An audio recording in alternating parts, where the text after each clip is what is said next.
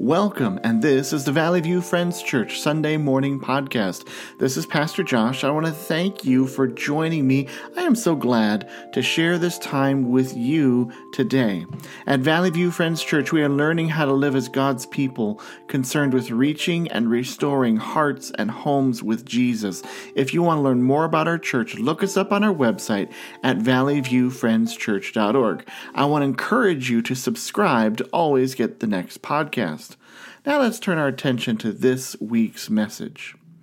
Sir Alexander Mackenzie is a Canadian hero, an early fur trader and explorer. He accomplished a magnificent feat when he led an expedition across Canada from Fort Chippewa on Lake Athabasca to the Pacific Ocean. His incredible journey was completed in 1793, 11 years before Lewis and Clark began their famous expedition to the west. Mackenzie's earlier attempt in 1789, however, had been a major disappointment. His explorers had set out in an effort to find a water route to the Pacific. The valiant group followed a mighty river, now named the Mackenzie, with high hopes, paddling furiously amid great danger. Unfortunately, it didn't empty into the Pacific Ocean, but into the Arctic Ocean. In his diary, Mackenzie called it the River of Disappointment.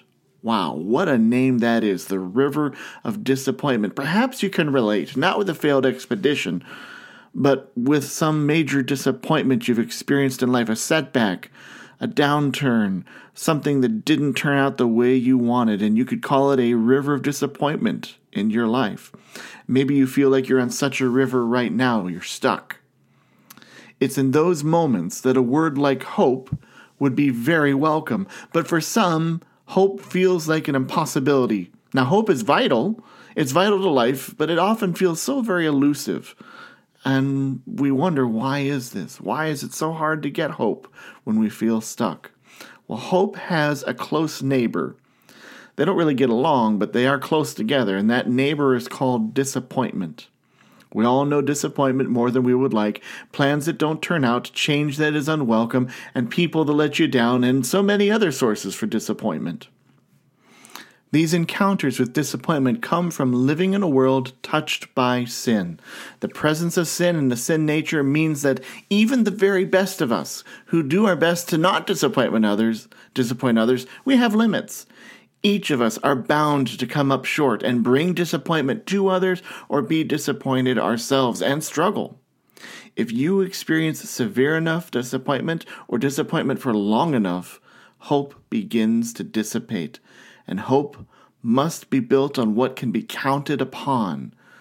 Disappointment, now that comes from when trust is broken. You can no longer count on a person or a thing or an idea. The end result is that hope in our culture today has become a wish or a desire rather than a certainty. We say things like, I hope my team wins. I hope the weather will be good. I hope he or she keeps her promise this time. It's a wish instead of something you are really counting on.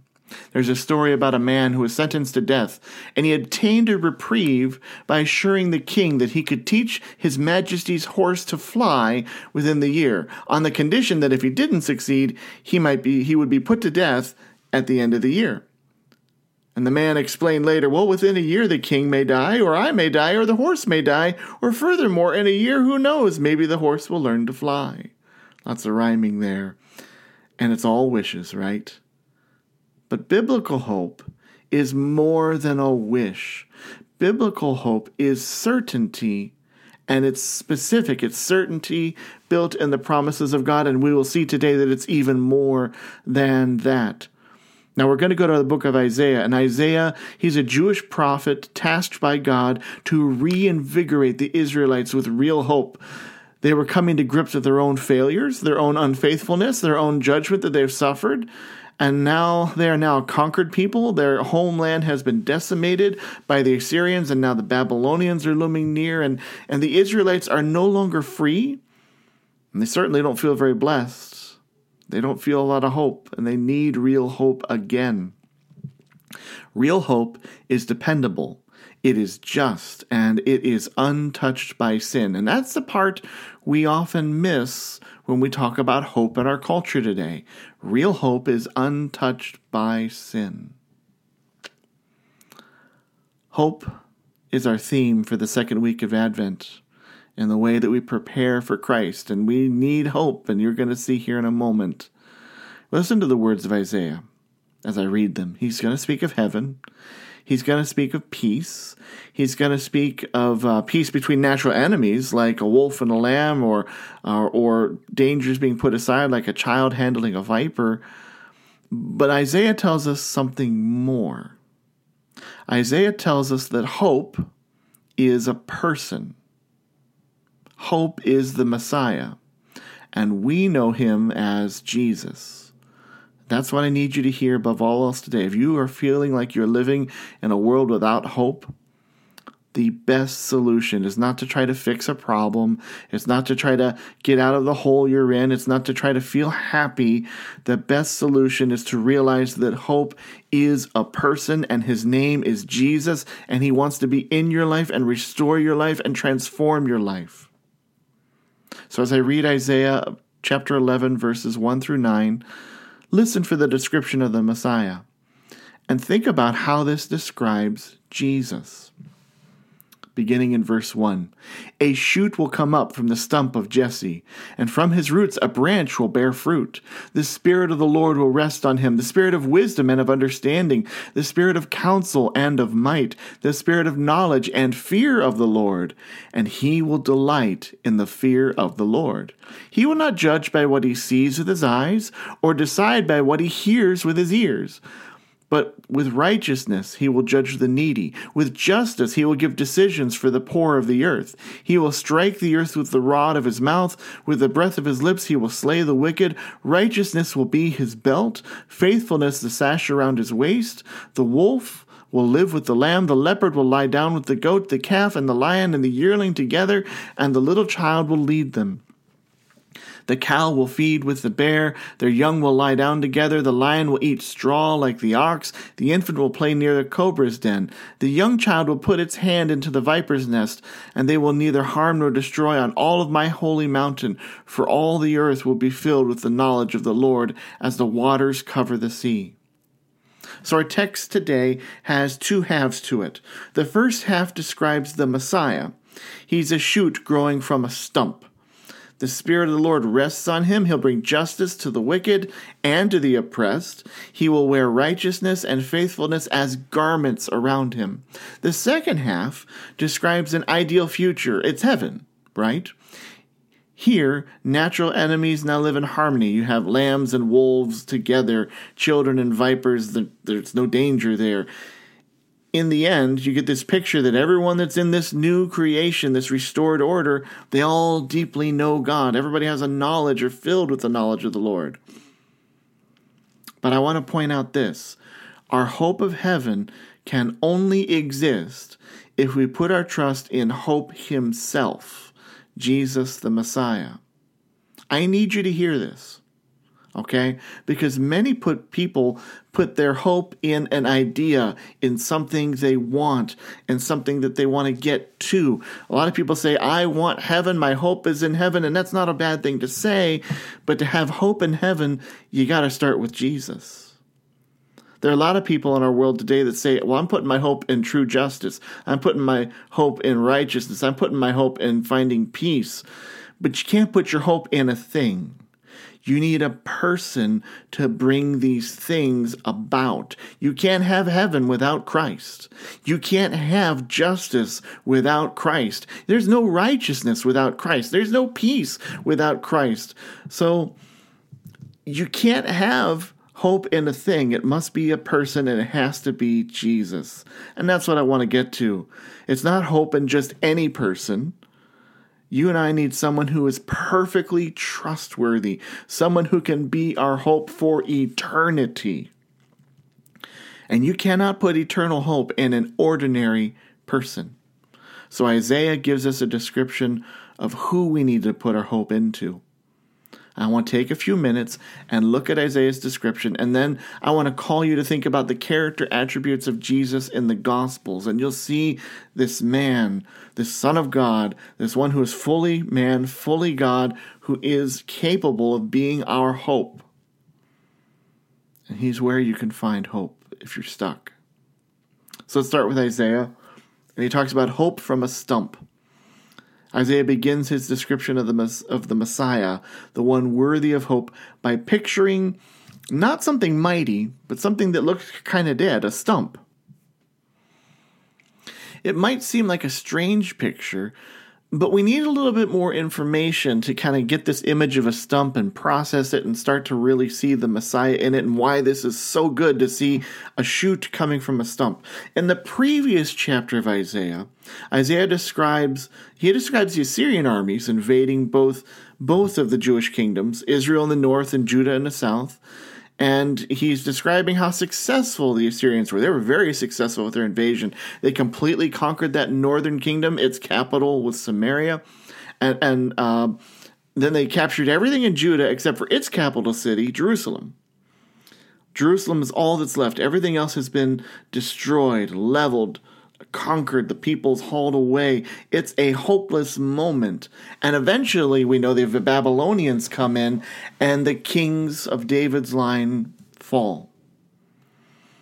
And Isaiah chapter 10 ends with a picture of God getting even, God going after the Assyrians, and it's a picture of God cutting down a forest. That's the Assyrian army. They've cut down the Israelites as a forest, and now God is cutting them down, and we're left with a picture of a destroyed, a leveled forest. I want to read the very end of Isaiah chapter 10, and it reads like this. See, the Lord Almighty, he'll lop off the boughs with great power. The lofty trees will be felled. The tall ones will be brought low. He will cut down the forest thickets with an axe. Lebanon will fall before the mighty one. It's a scene of a destroyed forest, of Assyria and Israel, because Israel's already been conquered, laid low. And that is where we come in with Isaiah 11:1. It's the very next verse. A shoot will come up from the stump of Jesse, and from his roots a branch will bear fruit. Israel is given a picture of hope in the midst of desolation. There's still life in the stump. But this time, the life is different from the kings you had before, because Jesse is the father of King David. So when you hear the stump of Jesse, you're meant to think of the line of David, all the kings that had come from David. And David, his family reigned as kings over Israel, and they had a lot of great moments in their ruling of Israel, but they also failed miserably. Time after time, as you read about the kings of Israel, you'll find they did evil in the eyes of the Lord. They strayed from him. They split the kingdom in half. They were more concerned about protecting their own personal power, of getting the things they wanted. They ended up following most of the time false gods. David's line faltered in what it was supposed to do. They've been proven unworthy of putting any more hope in. So why would any other king be different? And that's why Isaiah does something unusual, because he doesn't say, from the stump of David, a shoot will spring up. He says, a shoot's going to spring up from the stump of Jesse. See, David and his family were kings. They lived in Jerusalem. Jesse was never actually a king. He was King David's father, but he wasn't a king himself. And he lived in Bethlehem. I don't think it's too hard for us to make the connection here with the Christmas season upon us, thinking of Jesus, born in Bethlehem. A new one from the line of David, a new king, a Messiah. We know Jesus to be the Messiah, the Son of God, but it's hearkening back, but this one's different. He's worthy of hope. He's not like the other ones from the line of David. Isaiah is essentially saying, since it's from the stump of Jesse, we're starting over.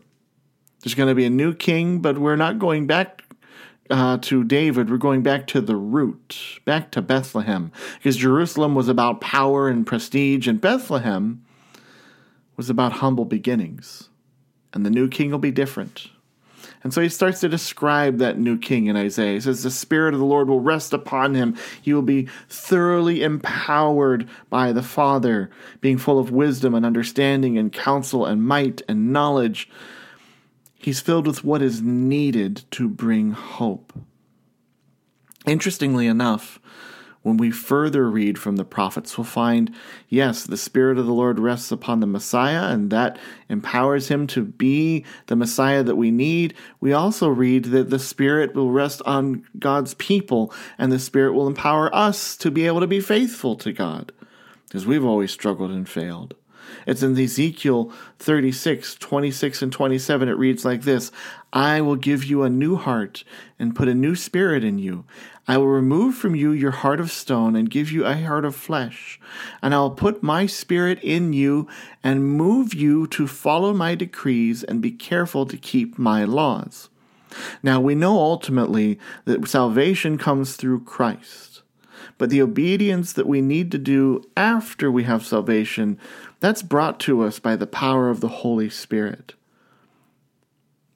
We need to be Spirit-filled ourselves, and we need a Savior who is Spirit-filled, and yes, Jesus is. Isaiah mentions twice that the Messiah will be filled with the Spirit, or with the fear of the Lord. Now that's an interesting phrase, one that makes a lot of people uncomfortable. Fear of the Lord, kind of like scared of God? That sounds awful. How is it, and that does raise the question, how is it the Messiah, Jesus, who is God, how is it that he can be afraid of God? And it's not really what the fear of the Lord means. It's something a little different. And I recently encountered a really great description of how to understand that phrase, fear of the Lord. It goes like this: it's a person who fears the Lord is chiefly concerned about obeying, pleasing, and glorifying God. I love that. A person who is chiefly concerned. That's number one. And the chief concern is that they're concerned about obeying, pleasing, and glorifying God. That is what the fear of the Lord is. David and all the other kings, they struggled with temptation to preserve and expand their power. They chiefly wanted to make sure they stayed king. And they often served themselves first. They tried to operate with the fear of the Lord, but they often split that fear of the Lord with desire for self. You can't put your hope in a person who's more concerned about themselves than obeying, pleasing, and glorifying God. Now put all this together, that he's full of the Spirit and that he fears the Lord.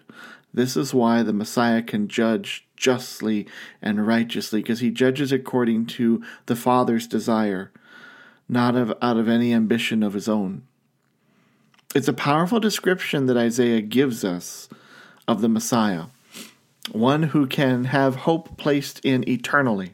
But I want to add to that description what we read about Jesus in the Gospels. And I want to share a little bit about Jesus from the Gospels. One, so we can get a greater picture of the description of the Messiah. But two, because not only do we need to understand the one who is hope himself and why he can be hope himself, but also there's something to be said about, as Christians, we say that we need to become Christ-like. And if we're going to become Christ-like, then we need to imitate the character of Christ. And yeah, that means that we are going to seek to be filled with the Holy Spirit. We're going to seek to wear righteousness and faithfulness as garments close to our skin. It's going to be our identity. We're going to seek to have fear of the Lord first and foremost in our lives, instead of ambition and selfish thoughts first and foremost in our lives.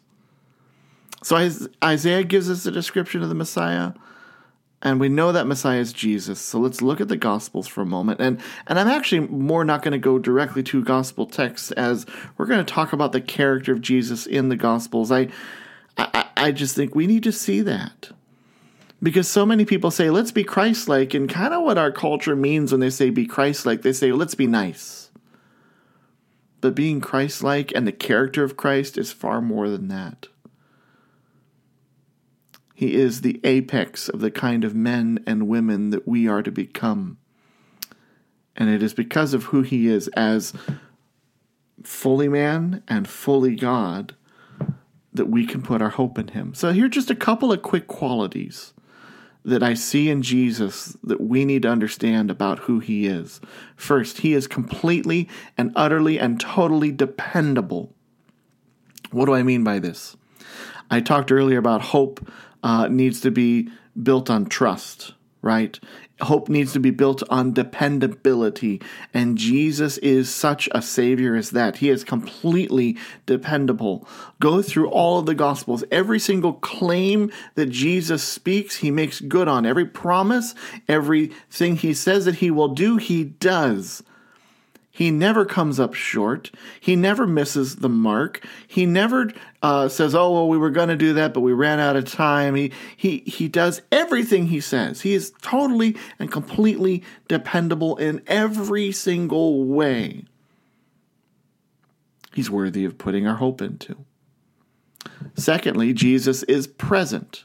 That might be a strange word for you to hear, but when I say present, I mean that whoever Jesus is with, he gives his complete attention to them. There is no conversation in the Gospels where a person's talking to Jesus and Jesus is, wait a minute, I was actually distracted, and could you repeat yourself? He's completely present with every single person. Every time he's with a person, they are the most important person in the room.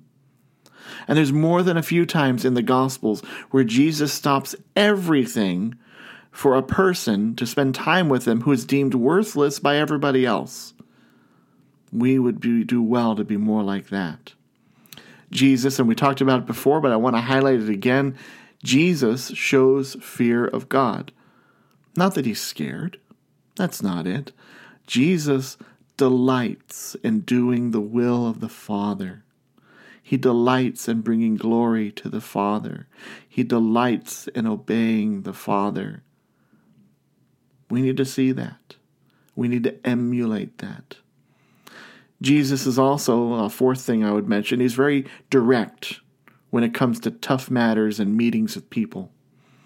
That is to say this, Jesus never avoids an uncomfortable situation or an uncomfortable conversation. And there are plenty of opportunities for Jesus to want to avoid an uncomfortable encounter. There are all kinds of times when the crowd is angry with Jesus. There are all kinds of times when the religious leaders want to kill Jesus. There's a time when his family wants to come and collect him and they say he's lost his mind. And then Jesus uses that as a moment to teach about who his family really is, those who are following the Lord, his disciples. But Jesus, for all those awkward situations, he always faces them directly. Even when he stands before Pontius Pilate, the man with the earthly authority to command Jesus' execution, in that moment, Jesus faces directly into Pilate. And Jesus sees Pilate as the only person in the room. He's the most important person there. There's no fear. He's very present with him. He's concerned about Pilate. He's trying even to get Pilate to see the truth of who God is. Never avoids things, but is direct. Now, there have been so many people who are very indirect. They avoid, they hide, they wait. We need to be more direct. A fifth thing about Jesus, he's very focused. He knows his purpose.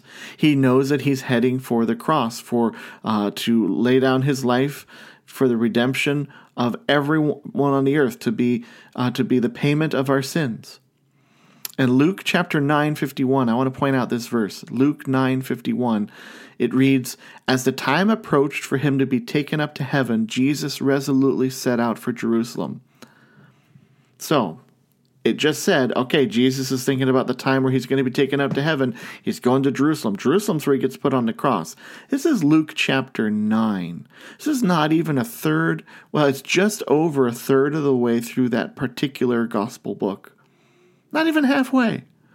And it's already telling us how Jesus is set out for the cross. He's focused. He knows what his mission is, and he does not let up. But I'll add to it. Jesus is focused, but he's not a workaholic either. A workaholic gets their self-worth from their accomplishments at work, and they often sacrifice relationships to get more of that self-worth from work. Jesus never sacrifices a relationship. Sixthly, Jesus, he never betrays anyone. He's very dependable. He never betrays anyone. He never abandons anyone. But he's also not blindly loyal either. He's for every one of the disciples. He's for everyone that comes up to him. He never throws anyone under the bus. He never tries to gain advantage. And he's not blindly loyal. He confronts and calls out other people in sin. Not to embarrass them, but because he's concerned about their good and their eternity. And the most important thing, at least of these qualities that I have listed, is that Jesus is redemptive. He is all about redeeming and blessing others, and that's why he goes to the cross. His mission is your eternal good. There are many other characteristics of Jesus in the Gospels and the whole Bible that we could look at. We could just spend years and years and years pulling up the different character qualities of Jesus. But the picture you need to get is that Jesus is different. He's not an ordinary man.